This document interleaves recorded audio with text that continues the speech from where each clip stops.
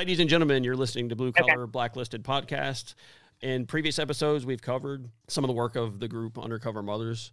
And today, I'm happy to welcome to our show one of their representatives. Because of the type of work they do, who their target is, it's critical to their mission to retain anonymity for their members. That being said, we'd like to welcome an Undercover Mother to our show. Thank you so much for being here. Hi, thank you for having me. Just a basic pretext for the people that may have not listened to this specific episode where we covered some of your work. Who are you guys and what do you do? Sure. Well, we are a mom collective of private school moms from all across the country. And we are a group who came together very organically because we all started to notice that there were problems going on in our private schools.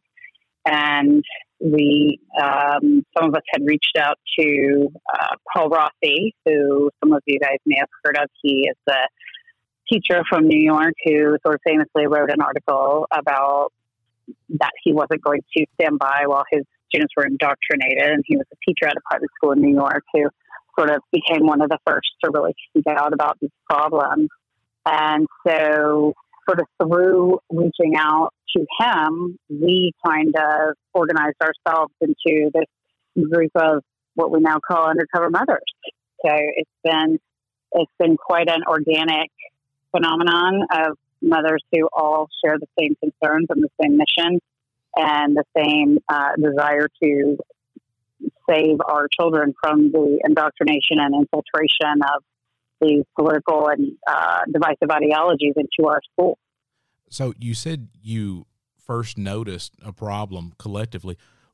What was that problem that you noticed? And I ask that because I have 2 kids in private school. So for those of our listeners, what do they need to watch for? What are some of those red flags that they need to be paying attention to or watching for that you guys noticed that maybe we're not even noticing?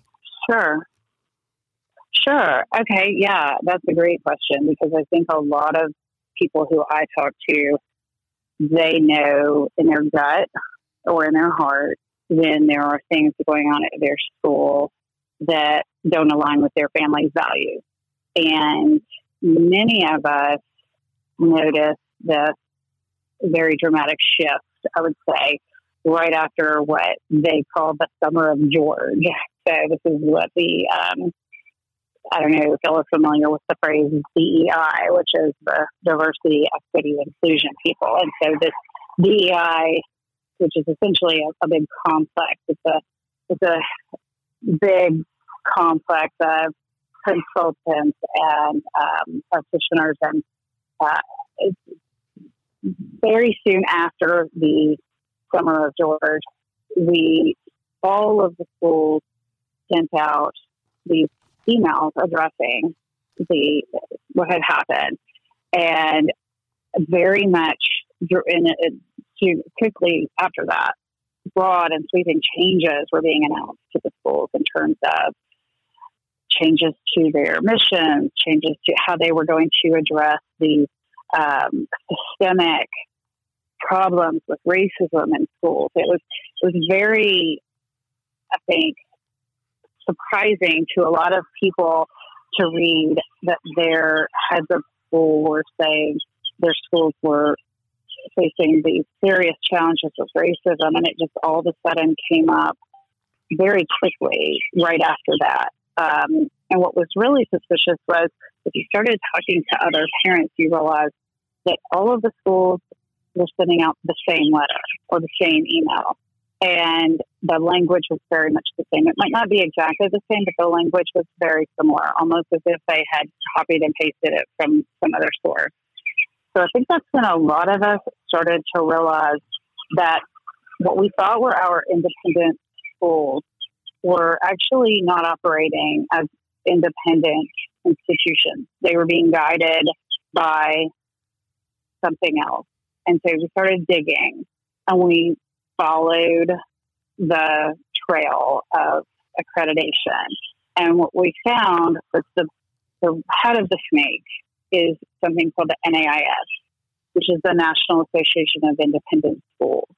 And so what I would say back to your question about the red flags, any private school that is affiliated with the NAIS is going to have some version of these problems. And what I mean by problems could be anything from what their changes to admissions, changes to hiring, changes to curriculum, changes to athletics, changes to the way their boards run.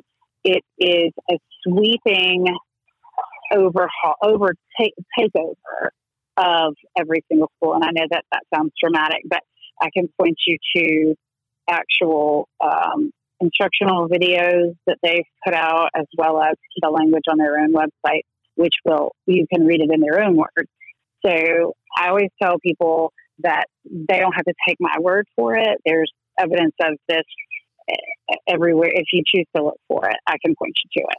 Yeah, that's absolutely true. And which I don't have children in private school, but just doing my preparation to have you on, looking at some of the stuff you sent and then doing my own digging, I think there's just kind of a preconceived notion and feeling that a parent would have, hey, I'm going to send them to private school, and it's automatically by virtue of being a private school and the price of admission that it's going to be better than public school. And I think given the structure and prestige of a lot of these are really well-known private schools, and I've noticed too, when I'm looking at the NAIS accredited schools here, there's a high concentration in the more affluent areas. And to me, it's arguably a far more efficient indoctrination opportunity for anyone that has an agenda versus a public school, especially if the parents simply assume that it's better than a public school just because you're paying for it out of pocket. And right. It's, yes, that is exactly what we've come up against, is that the parents, we have abdicated our power to the school because we assume, and also when you go through the admissions process, none of this is apparent during the admissions process. It's all very covert and hidden. It's a agenda that's being sort of snuck in using very flowery language, and they will, in a lot of ways, they will adjust their message depending on who they're talking to. Some schools are more overt about how they present this kind of thing. Any school that has a DEI program or a DEI, director, there's a school here that has 6 DEI employees for a school of less than 1,000 kids. You can look at their website and sort of see just exactly how much of their mission and focus is surrounding DEI. They've all changed their language. Most of the schools have changed their language dramatically in the past 2 years as far as their mission goes, and just the things that they will put on their website. But also, one thing that's really changed is the contracts, the enrollment contracts that parents sign to join these schools. And sadly, a lot of people just click through and don't actually read them. And especially from year to year, you may not realize how much language changes from year to year. Sometimes it can be subtle, and they're not printed out. It's just a click through.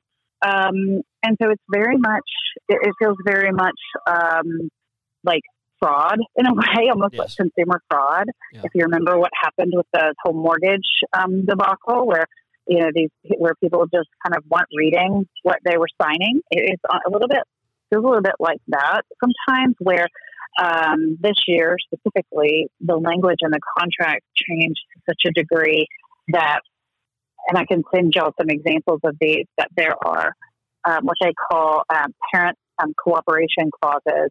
And it will say that if any family member expresses disagreement with the school, that the children are up to be expelled.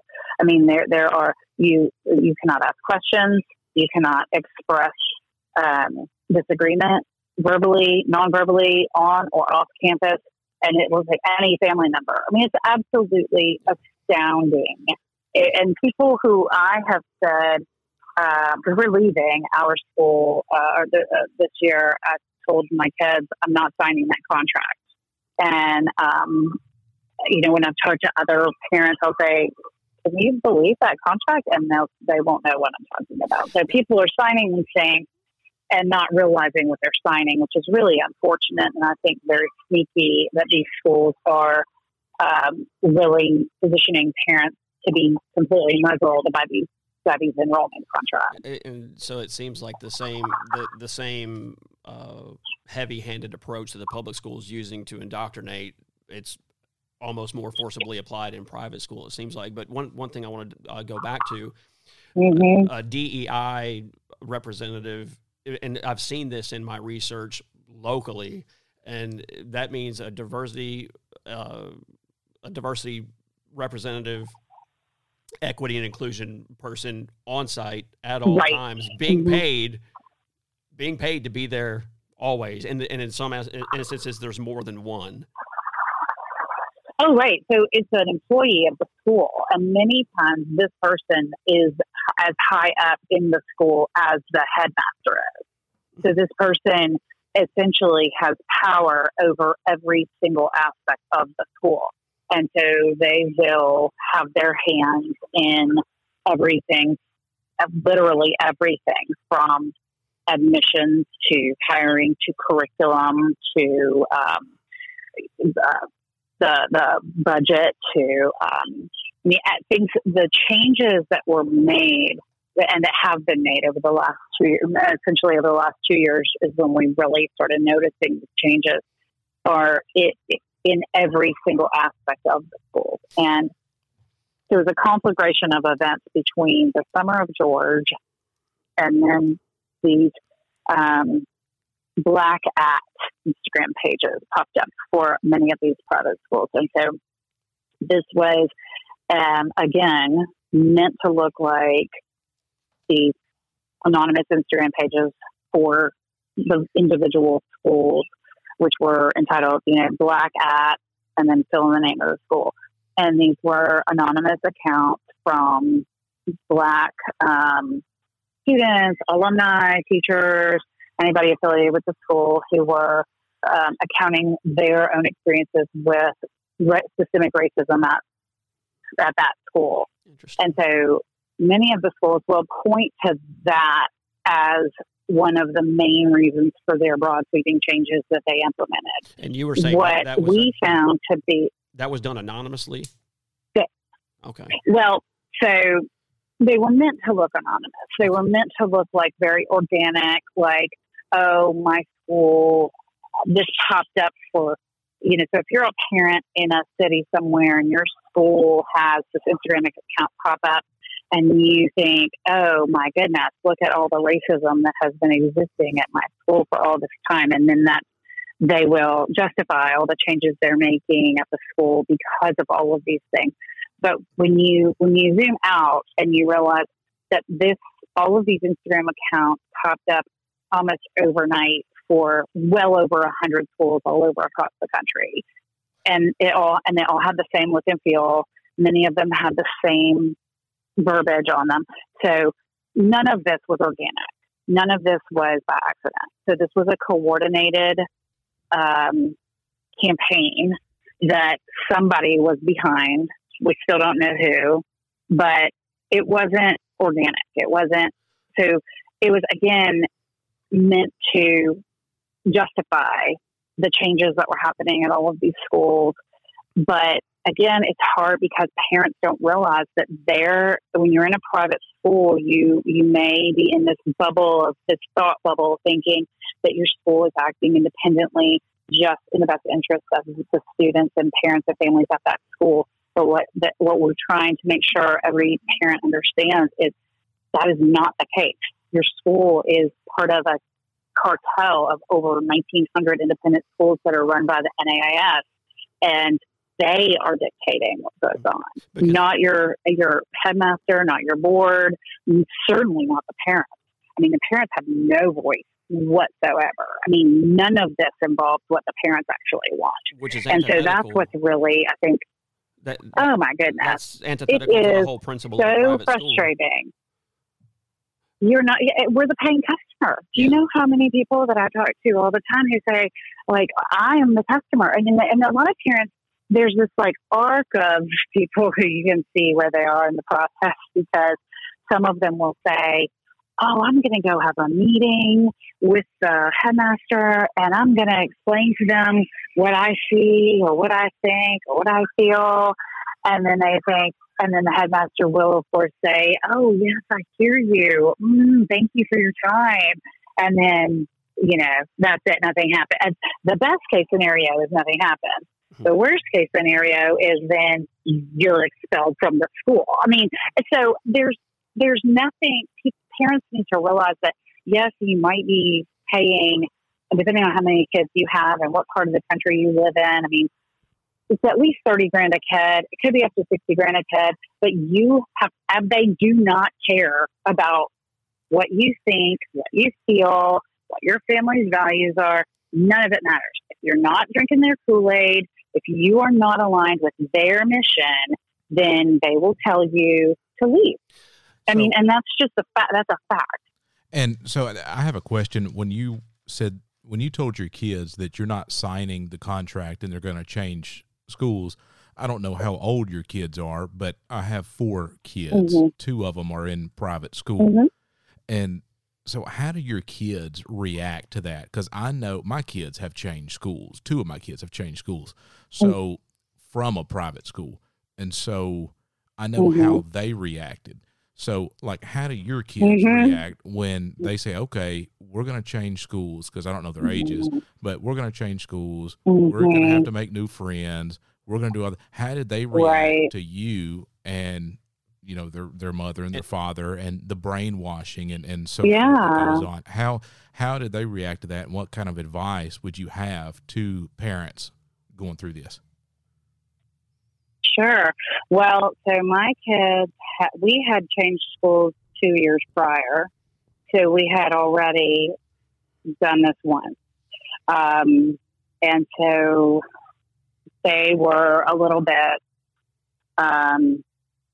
one was kind of like, okay, didn't really seem to care, because the feeling of this not being a great school was already kind of in our day-to-day conversations, as far as just things that may or may not have been going on in their classrooms, or the things that may or may not be going on with the decision-making of the school with regard to masks or vaccines or any of the other things that really just did not align with our family values. And we try to talk to the kids constantly about what it is, bring them back to what matters within our family and our family's values. And unfortunately, because of our very conservative values, it's not always in line with what many of the educators are doing. And so I'm always just on guard. And because of the school where we were prior to this, I had 5 years of experience with that, and that school was extremely progressive in its diversity, equity, inclusion, indoctrination. So it was almost as if I got a head start in what to look for, and I just knew that this was not. And they weren't too thrilled, but they also knew at the end of the day that we were going to always do what was best for them. And that we were always going to do what we knew was best for our family's values and for their well-being. I mean, and unfortunately, the school where we are now is a little bit of a bait and switch without getting too specific. There were some pretty big changes that were made during the years that we were there that were just sort of opposite from what we had signed up for.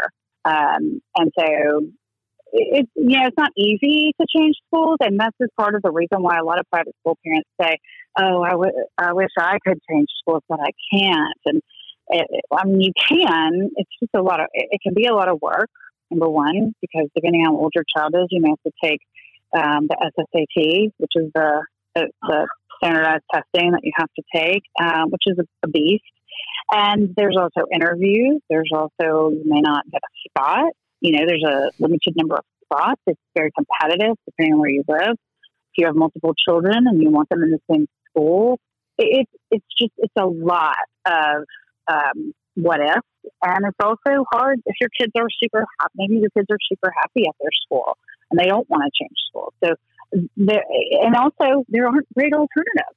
I mean, there's not a lot of alternatives out there, because any school, if people ask me this all the time, then where do I go? And the ultimate answer to that most people will come to is, if you want to have any control over what your children are learning or the environments that they're in when they're learning, is you have to homeschool. And I think a lot of people that is like a bridge too far for them. They think, oh, I could never do that, or, they just, that's like, something they can't even fathom. And so I think it becomes the lesser of the evils. Like, well, I guess I just have to stay here and deprogram my kids every day. Or it's just a horrible environment that we find ourselves in. All parents find themselves in, I think. And one of the reasons why I'm so glad to be able to talk to you guys is I've listened to a ton of different podcasts or interviews with people on this topic, and a lot of attention is being given to the public schools, which is great because those have obviously been completely overtaken. But I don't hear many people talking about the private school issue, and so I'm really grateful that you guys are shining a light on this, because it is happening in private schools. A lot of people think private schools are this safe haven and sort of a last resort, like, oh, if I had to, I could always go to a private school and my kids would be safe there, or I would have more say there. But it's actually the opposite. You actually have zero say there. You have no say. And you really don't know what's going on. There's no curriculum transparency. There is no financial transparency.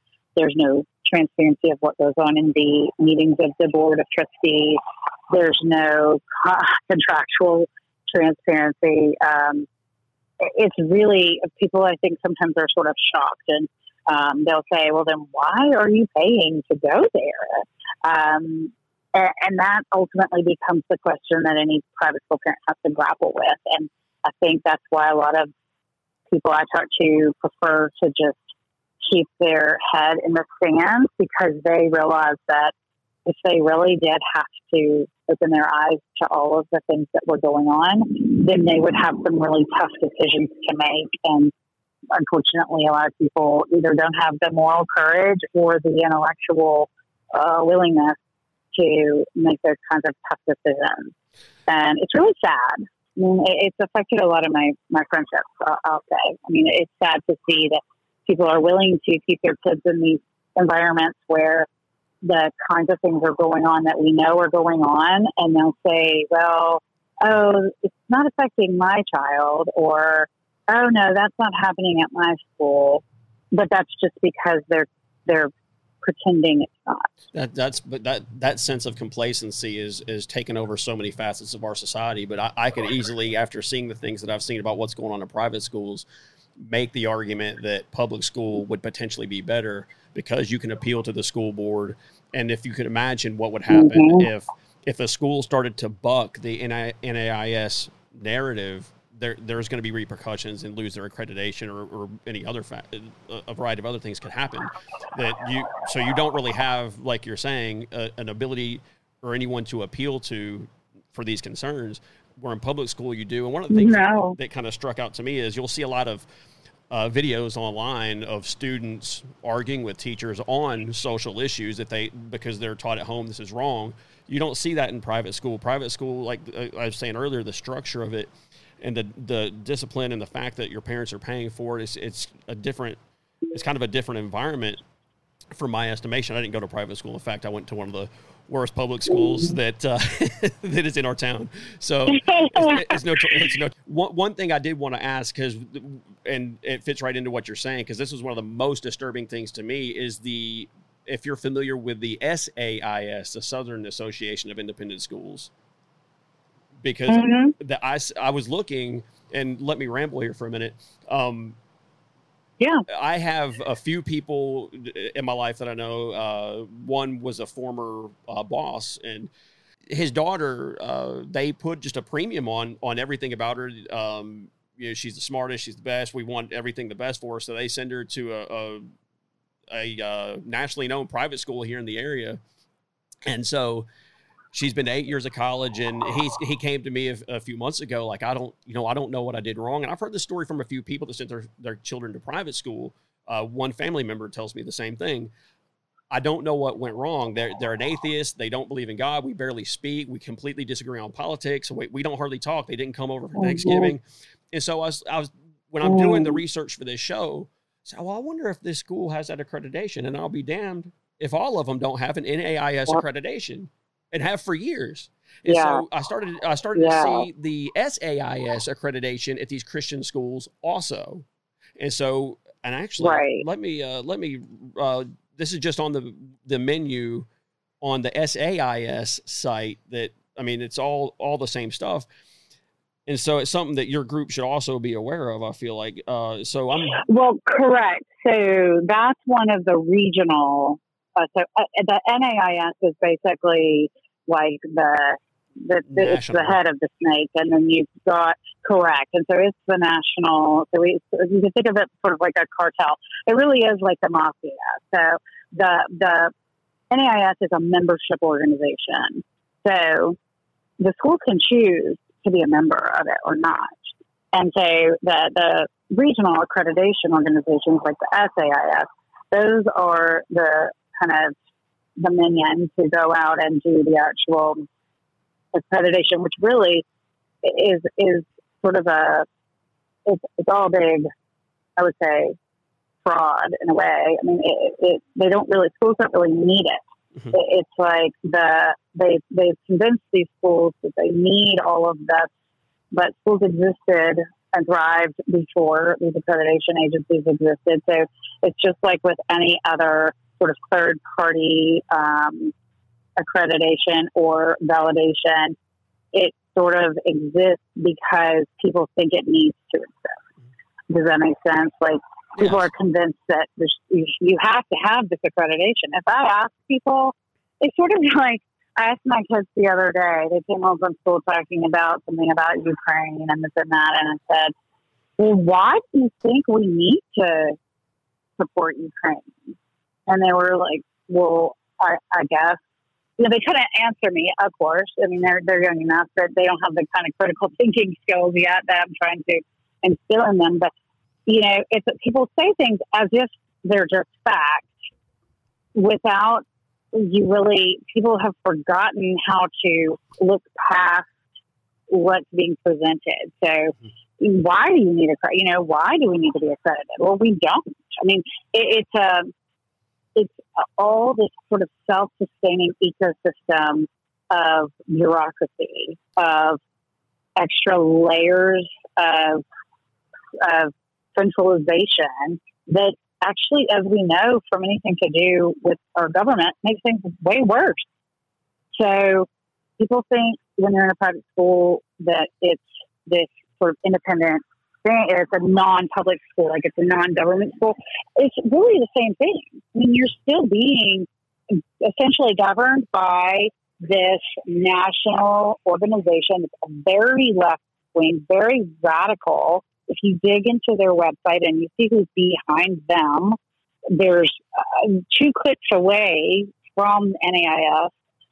And I don't know how deep into this stuff y'all want to go, but the NAIS has what they call their principles of good practice, which is what they lean on and that's the cover that all of these schools use for, say, they can say, well, we do X, Y, or Z, we do this in our hiring practices, or we made this change to our admissions or curriculum because it's the best practices from the NAIS. And then a lot of people will just say, oh, okay. They don't dig any further than that because it sounds really important and official. Mm-hmm. But if you look at these principles of good practice from the NAIS, well, they're written by an organization called Independent Sector. Well, Independent Sector is very radical. Their entire mission is racial justice. and they are nothing to do with education. They're basically a public policy group. And then behind them is a group called Upswell, which is funded by George Soros and Bill Gates. And, so it's, if you follow the money, like with anything else, you connect a few dots, you can get to the point where you realize, okay, this is just like every other one of our institutions has been completely infiltrated and completely taken over by the globalists. And it is not something that many people want to dig too far into because it's a massive thing to contemplate, but it's the same. Private schools are no different than any of our other institutions that have been taken over. And when you think about the tentacles of Soros, and Bill Gates, to me, it appears, and this may seem melodramatic, and you tell me if I'm wrong, it appears to be a targeted effort to have influence over young people who eventually and potentially will hold high-level positions in corporate America, governance, companies big and small, anywhere in between, basically to reshape society, which would mean, that would explain the fixation on the more affluent areas with the highest concentration of accreditation, which granted you're naturally going to have more private schools in those types of areas. But when I'm looking at a map for NAIS and you've got the ticker for, a specific area, when you look all over the country, the affluent areas are just saturated in NAIS accredited schools. Oh, 100%. It is. And it is very targeted. It is very, their mission is to, when I say they, one thing that we were very fortunate to get insight into is the NAIS People of Color Conference, which is an annual conference that they hold for their faculty and schools all over, send their administrators and faculty of color, because it's a safe space for them. And this is all in their own words.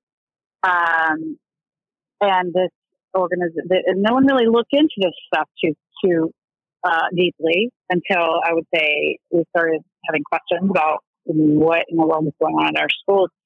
So if you look at the videos that were captured from this past year's People of Color Conference was done online, and there's a group who were able to attend that conference and screen grab a lot of the teacher training. And there's actually a website I can send y'all the link for it, which highlights, I'd say, probably like the 10 most egregious of these teacher trainings, which are saying like kindergarteners are social justice warriors. And one of them that's really, I think, one of the ones I always point people to is the lady who says, burn shit down, y'all. Like, they want to destroy and dismantle any institution that they believe was founded in white privilege. And they believe private schools fall into that category, as does the country, by the way. So you're not getting too deep into anything once you can listen to their own words and you can hear what they're saying. And I think frustrating thing is that many people just choose to either ignore it or say like, oh, that's not really happening. Well, guess what? It is happening.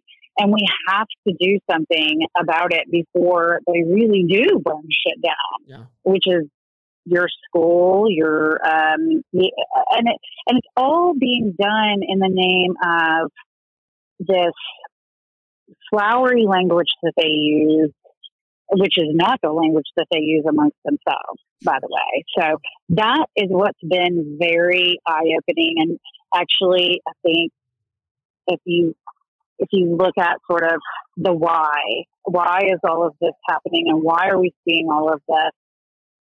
God has given us the opportunity to gather this actual evidence of what's going on, which is one thing I'll give you guys a list of things that your listeners can do as far as people always want to know, well, what can I do? And gathering actual evidence to support what it is that you know is going on is one of the best things that I could encourage anybody to do, because as you're trying to, part of what we have to do is educate people in the schools of what's really going on and shining a light on what's going on. And for a few years, I would tell people that this or that was going on, and it was just sort of my own anecdotal evidence or my own thoughts or opinions or my own fears or worries. And that may or may not be very convincing or moving to people. But when you have actual videos of people who are actual DEI trainers teaching every single person, ostensibly any person that is a NAIS school is learning this kind of information. And this is what's being pushed back. What they need to know, this is what's being pushed back into your classroom. And we have it in their own words. It's very powerful, and it's the actual evidence that we've been able to collect over the past, I would say mostly past year, especially, but even prior to that, we would have ways for parents to give us, screenshots of curriculum that their kids were doing, or one of the best things is the social media of the teachers. That is oftentimes a gold mine. Yeah. And so I always tell people, moms are, I saw a meme one time that said, a worried mom does better research than the FBI. And I think that is something that we moms are just naturally very good at doing research and sort of digging into things that we know just don't make sense. And then once you start to factor in that we think that they are harming our children, then there's nothing that we can't accomplish. That's a good if you're able to collectively set off the mama bear, it's just convincing them, like you said before, if they're putting their head in their sand, whatever you can do to get the mom bear to come out, that would probably solve a lot of this in short order. Well, that's the hope, right? I mean, that's the hope. We've gotten some progress, but again, once you realize the actual kind of the nexus of what we're really up against is much bigger. Once people realize it's bigger than your individual school, it's kind of like this process of learning that people have to go through depending on where they are. And some people think it's just their individual school that's the problem, and they think that just having a conversation with their headmaster might actually make a difference. And that's where you're like, oh, bless your heart. You really have a lot of learning to do, because, you have to tell people your school doesn't care about what you think or what you say. And that a lot of people have a hard time with, because they think, oh, of course they do. Everybody wants to feel like that they matter, sure, especially to an organization that they're writing a massive check to. And so that's a kind of whole shift in mindset. And then you have this whole change in your relationship with your school. It becomes sort of adversarial. It's not fun, it's not a fun thing to realize, but it's necessary if we want to protect our kids. And also if we want to have any kind of a change in what's been going on, it's going to have to be a massive shift in what parents are willing to put up with. And we're seeing it. I think we need to see it on a massive scale, and also connecting those dots. Well, realizing that it is bigger than any one school. Yeah, and I think that as far as the long-term effects on our country, the direction of our country, because what you were saying a minute ago, if there was any skepticism to whether or not there's efficiency to the methods that they're using, which, on a side note, as evil as they are, I mean, they're brilliant methods, as terrible as they are. I mean, it's extremely efficient. And I mean, it's like an evil mastermind, but if you doubt the validity of it, just look at corporate America. So when you look at all the young people in post serial, just all these different things that are having the gay lobby, their agenda infused into their brand, that didn't just come up organically. It came through indoctrination methodology, such as you're explaining right here. That's one of the multifaceted attacks that's happened on our country, and people are. And that's why I'm saying it's such a stroke of genius. The way they've done it is as bad as it is, and that's why it's so severe, why it's so important, and why it's so crucial for people to be aware of it. But I mean, at this juncture, when you're talking about the NAIS, to be clear, left to their own devices, they're going nowhere. They're not going to be stopped unless somebody does something. And so, if the way I look at it, there's no working with them, no reconciling this to any capacity. It either needs to be eliminated from the school, the accreditation needs to be removed, or the kids need to be removed from the school and taken elsewhere. You can't work with these people, correct? Right. No, they in fact have blocked us. They have blocked us from Instagram, blocked us from Twitter. They don't want to engage with us at all. And so, and they will hide things. They will, once we published these videos from the People of Color Conference, they scrubbed all of that from their website. So they're actually doing the opposite of what you would think an organization would do that is supposed to work in the best interests of parents and students. And so that's just yet, I think, further evidence of the fact that they are definitely working with their own agenda and not working in the best interest of parents and students, because they are hiding what they're doing, and they're also working. Everything that they talk about has to do with their furthering of their. They've added more letters to it. It used to be just diversity and inclusion. Then it turned into diversity, equity, inclusion. Now it's diversity, equity, inclusion, belonging, and justice. Like, I mean, you can't make this stuff up. Yeah. Okay. They're constantly adding new letters to their alphabet too. And so, and that is also part of their tactic, right? It's always changing. Like it's never enough. And this is what they'll tell you, these diversity practitioners. And really, again, to your point about its evil genius. So they'll tell you what they call the work. They'll say the work is never done. And so it's a great business model for them, because they're the only ones who can identify the problem. Let's say a school says, oh, we're going to bring in this diversity consultant to come in and identify what all of our problems are. And then they'll come back with this report, which will say, you have problems in all of these areas, and it'll be every single area. And then they'll say, and the only way to fix it is to hire someone from our group to come in and or actually not even fix it, work on it. And then that will be a never ending cycle, because the work is never done. They will tell you that. I'm not making that up. It's a fact.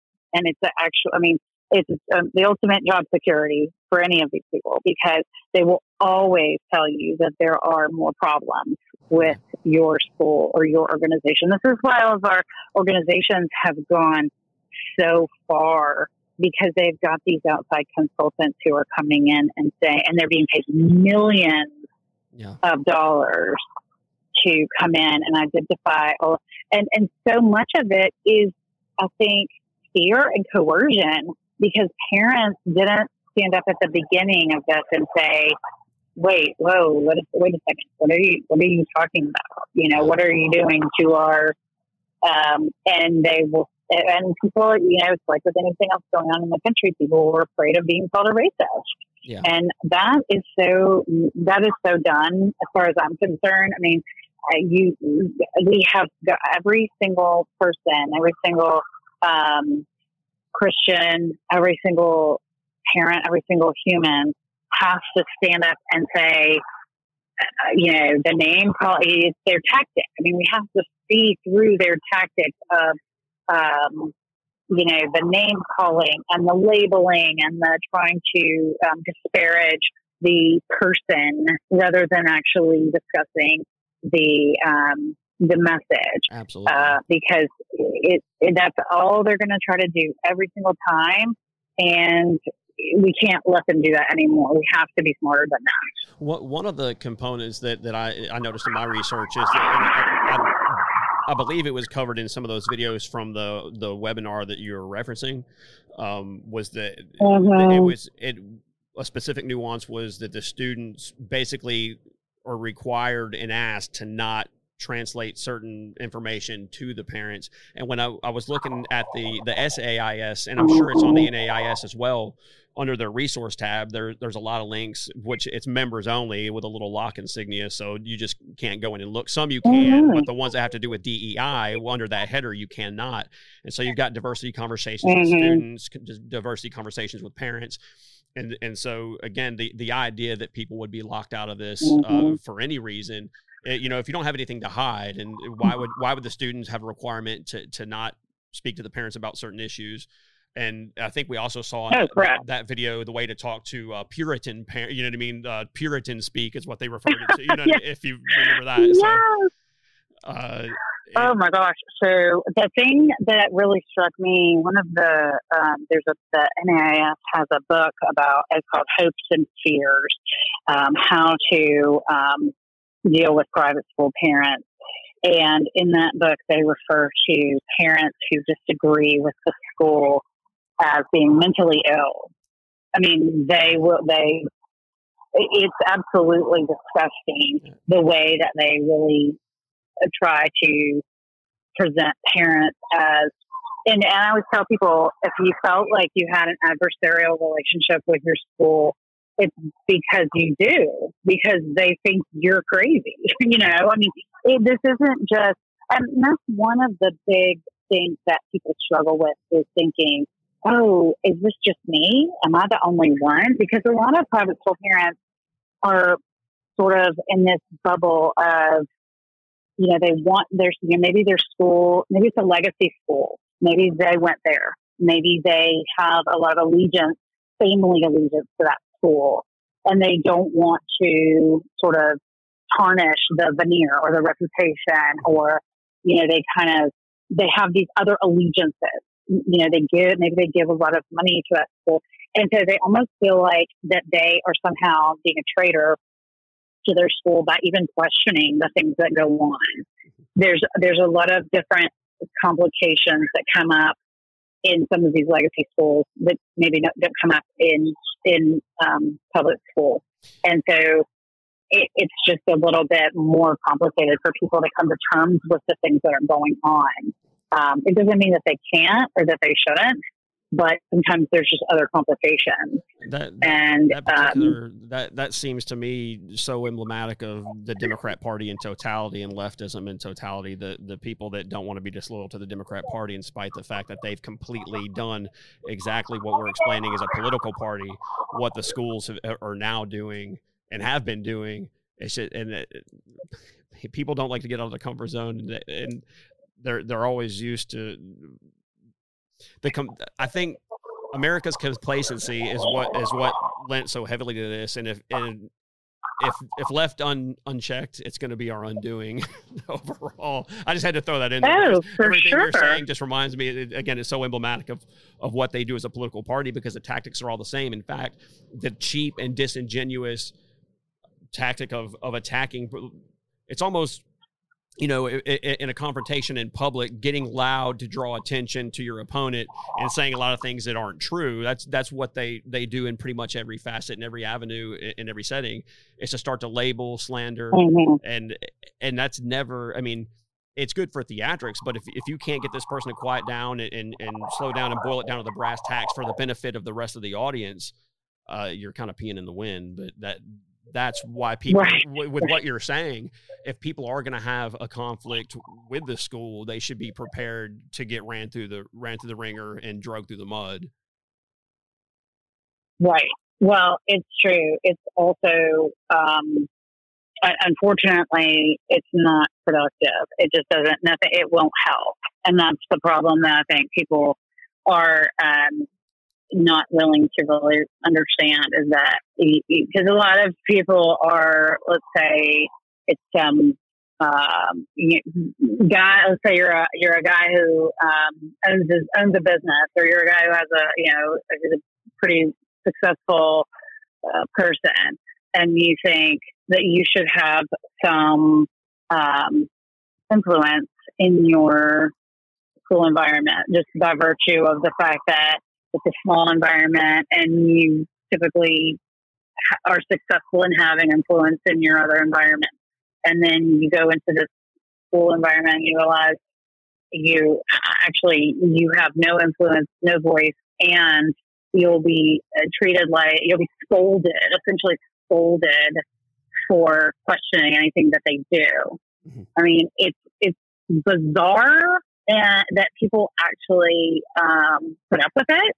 Mm-hmm. It's bizarre. I've told people oftentimes, and it sounds a little bit like, oh, woe is me, because what they will say, it's, this is a high class problem or whatever, which is unfortunate because of the, because of the tuition. It's a different set of people that we're talking about, but we're still parents. And so they'll say, oh, you are basically, I've told people it's basically like being in an abusive relationship, because you are you're in an environment where, let's say you're being hit, you're being told that it's your fault that you're being hit. Yes. And then you're being told that you can't tell anybody, or you can't discuss your concerns with anybody, or you'll get hit again. Yeah.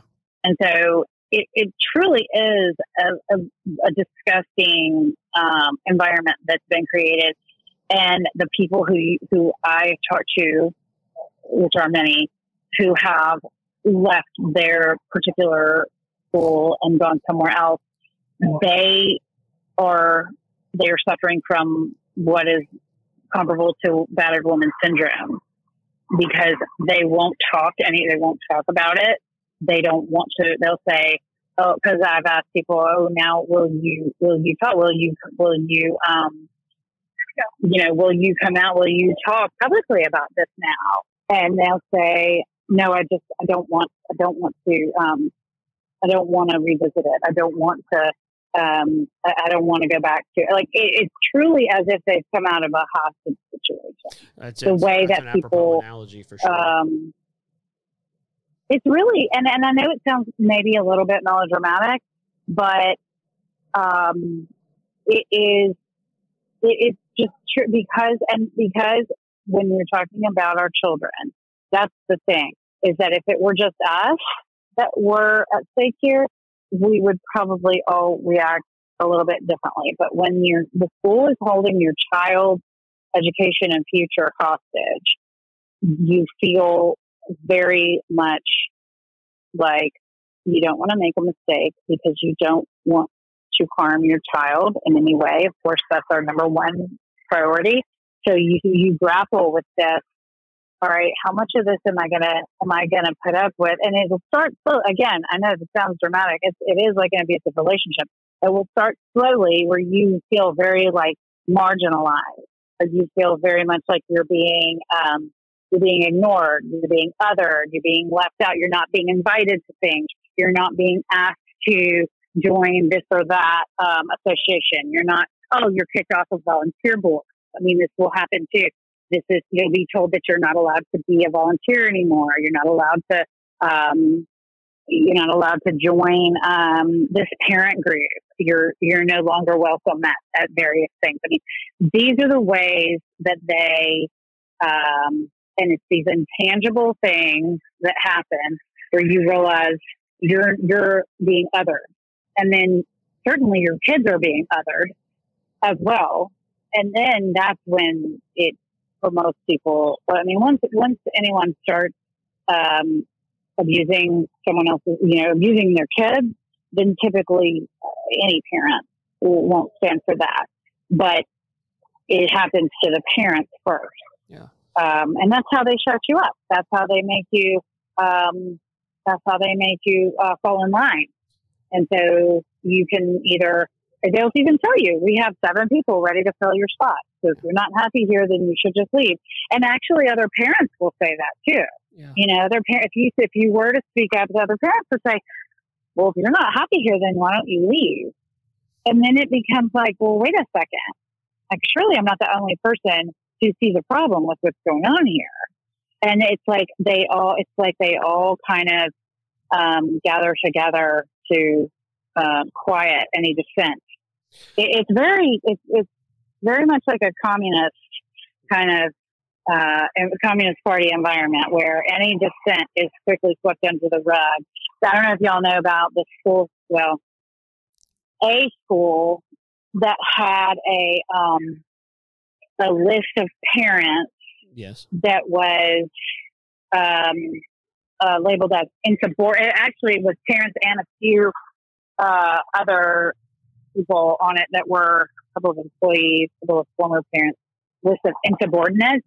Did you guys hear about that? Yes. So 2 of the school employees were emailing to each other a list of insubordinates, and it got out, and parents were obviously very upset and angry, and they knew that they had been on a list somewhere because they felt it and their kids felt it, but they didn't ever actually see evidence of it prior to this week. And the school denied it. I mean, they denied it. They said it's not true. I mean, it's shocking. And then nothing ever comes of it. I mean, it went sort of viral for a little while, but nothing happened. I mean, literally nothing happened.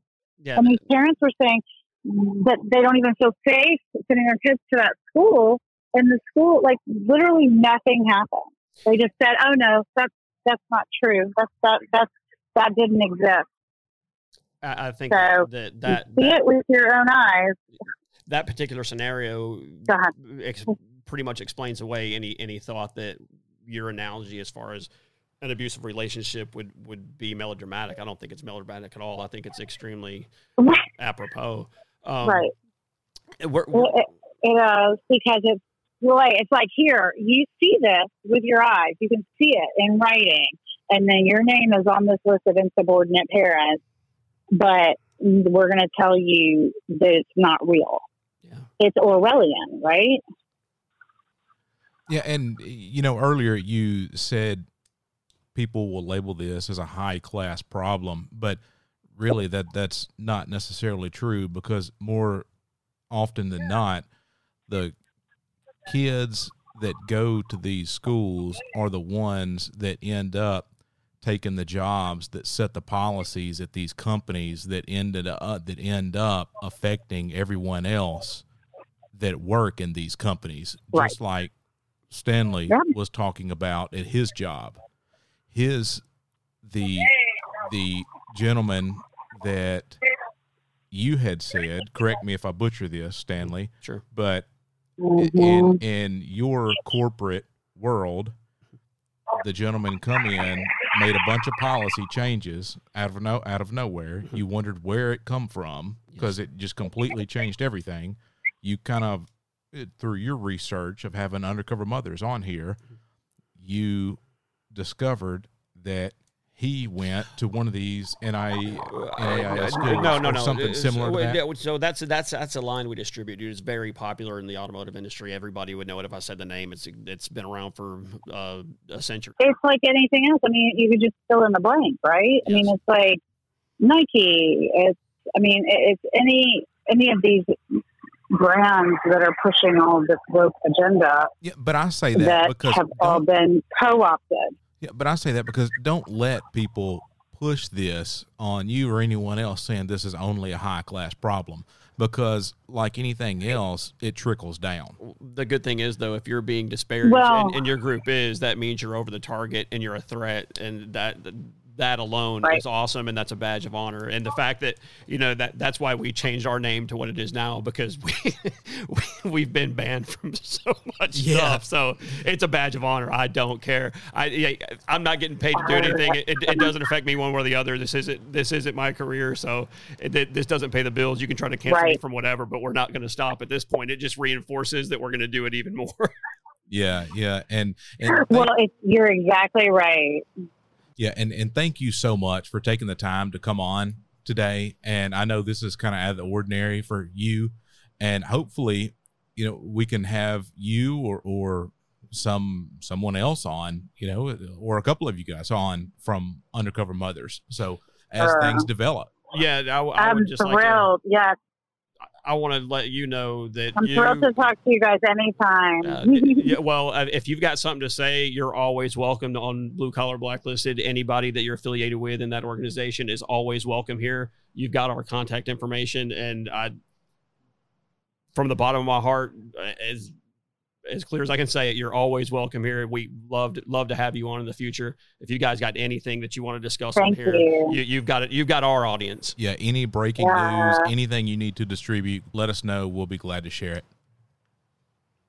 Well, I think that one thing I would encourage everybody to do is follow along with, I don't know if they're familiar with the moms from Columbus Academy, who they're sort of the trailblazers but they have filed a lawsuit against their school.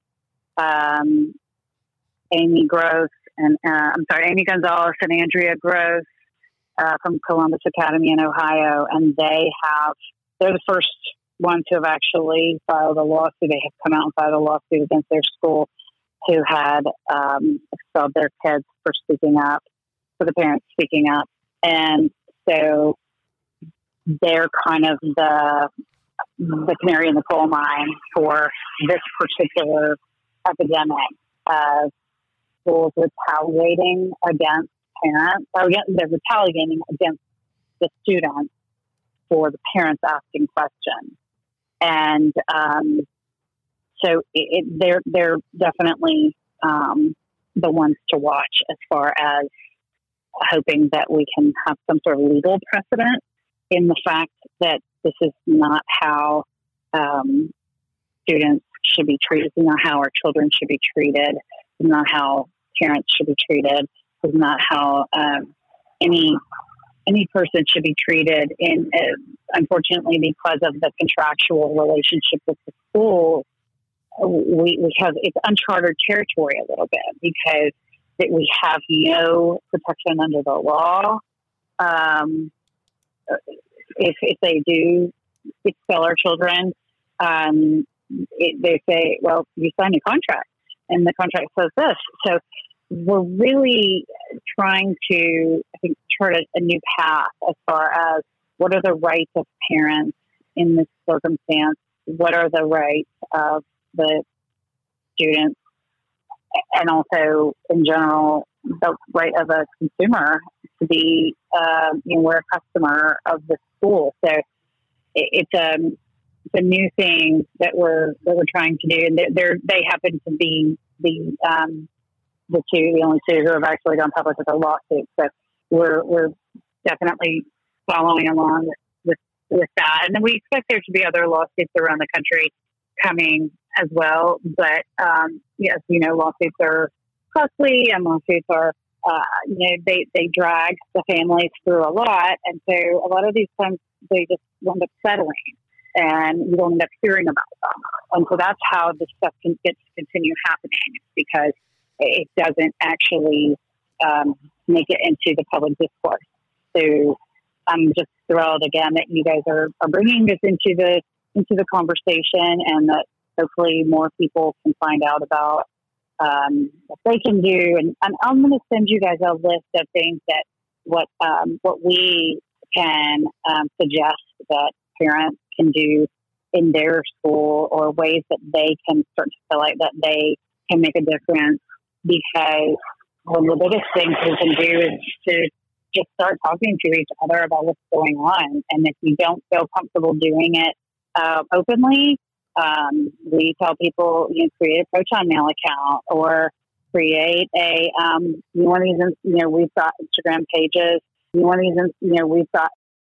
If I'm wrong, but from what I gathered from that was a great conversation. But two of the main things that people can do right away to figure out if the school that their child is going to is part of this organization, or if they're looking at a school, is figure out, one, if it's part of the NAIS or the SAIS, and two, does the school have a DEI, the diversity, equity, inclusion? Yeah, that's the easiest way to find out if they have, because think about it. And that's one of the things that I wanted to ask her, and she may or may not have known, and there's probably various levels, but a DEI representative, what is their actual level of educational ability in anything besides nonsense? What capability do you have to teach arithmetic, English, anything? What is it outside of the education that you had that is completely immersed and steeped in nonsense, garbage, communism, basically, if you ask me? But yeah, I would never submit my children to the care of any organization or any school that had someone like this on staff. That's number one. Number two, and again, this is very rudimentary from my brief research just for this specific show, so I'm not super well versed in all this. This is all new to me, like she said, and I think that's one of the benefits of having her on, is because people have the idea that if they're paying to send their child to private school, that there's safety provisions and things that are in there and control levels that don't really exist that they think is a good alternative to public school. And that doesn't seem to be all that accurate. Yeah, it's like a safety net. That's what I felt. Sure. I mean, if I'm being completely honest, that's what I felt. I thought, okay, if I send my kids to this private Christian school, then I don't have to worry as much because they're not going to be exposed to all these things. Now, specifically, and I didn't look at that school because I did.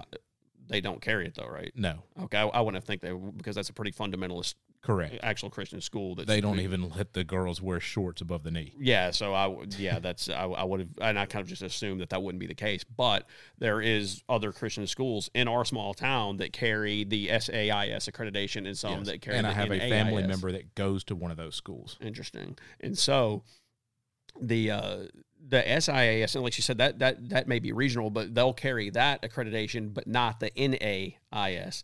And so that could be confusing if you see it, the Southern, and they actually used a few different acronyms. So the SAIS was also identified as something else. I can't remember off the top of my head, but if they are a part of either of those, that would be an immediate disqualifier. And look, if there's not an this is just my opinion in this moment with the information I've just been given and I've just looked at over the past few days, is that if I believe sitting here right now that if I had to make the choice, if homeschool for whatever reason, it was not an option, I had to choose between an NAIS accredited private school and a public school, I would 100% send my kid to public school with the information I currently have. Yeah, after this information, I agree with that 100%. So, and with all fairness, in homeschool, it gets a bad rap these days. I think people are judging and basing homeschool on what it was like 20 and 30 years ago. Like I've said for so many years, there's a war on for your child's mind. It's a storm. I want to shelter my kid. Like, do you want to shelter your kid? Absolutely. From this? Absolutely. I was talking to someone, sorry to interrupt, but I know if I don't do it, I won't get a chance to talk. So I was talking to someone a couple of weeks ago that pulled their child out of a public school and did the homeschool because they were having trouble with the bullying and stuff. And it was a girl, because girls are actually a lot meaner than guys. I've heard that. And yeah, they are. I have 4 girls. And so, so they did the homeschool thing. And so 2 days a week, they go to like a group setting. Mm-hmm. It's and they told me where it was, and it's like Christian based. Sure. So they get interaction with quite a few other kids, and they love it. It's been great. They love it better than anything, any public school or anything. So they get the best of both worlds. They're not sheltered. Yeah. And I would have loved that and because where I went, it was we were part of the busing. So like I've said on here before, it was predominantly black. I would say it was around 80 to 85% black. And so they sent us from middle class area to the 18 miles away to the armpit of downtown. And is that where they had the racist bridges that wouldn't let the buses through? That's true. Yeah. Okay. So it was in Florida. So, and I've had some of my friends from that period, and if I could have been sheltered from that, like, and has it affected who I am as a person? Absolutely. Am I better off for it? No. Like, would I go back and change it? No. If I had the option, at the time, absolutely yes. I'd like to not do this. I don't want to do this. So, and really, when you think about it, man, like when you look at the bureaucracy of the DMV, every level of governance, look at it. The school leadership at the public level and obviously at the private level too is comprised of these dirtbags that they're inefficient, self-serving bureaucrats. I'm not leaving my kids' education up to you. And so, I'm going to move to a better school district. Yeah, and you'll have more of the same because it's all ran by bureaucrats that are self-serving. It's their own self-interest. And you might have some people that aren't as bad as others. The problem is still the same. And again, homeschool, because of the structure of society, isn't an option for so many people because of the debt load. And again, if I start going off on that, I'll be on a humongous tirade. But dialing it back, I don't even know where we got off on this rabbit trail here. But one of the things in summation that there was a really good, and it seems cliche to say there was a really good meme, but about homeschooling, that the graphic was, or the text was, aren't you worried your kids won't be socialized? And it says socialized by this, and it's got the drag queen story hour, kids fighting, and then some of the other LGBTQ political lobby nonsense in there that the kids are so under the impression of right now. And you're right, it's not 20 or 30 years ago. Things have changed. There's a higher concentration of nefarious operators inside the public school and private school system now. And remember what we always talk about on the show, and I don't care what it sounds like or who thinks what of it. And I'm not saying that everybody that's involved in the education industry is suspect. That's not what I'm saying, but it's a bona fide fact that people that abuse children choose career paths that allow them to be around children. When they're putting the mentality that the political wing, the LGBTQ political lobby is putting out there to the levels that they are, and they're able to openly operate within the educational system, it increases the likelihood of something bad happening. That's pretty indisputable if you ask me. But which, to answer the other question, you can, if you're looking at a potential private school, you can get on their website and look. And some of these I had to dig.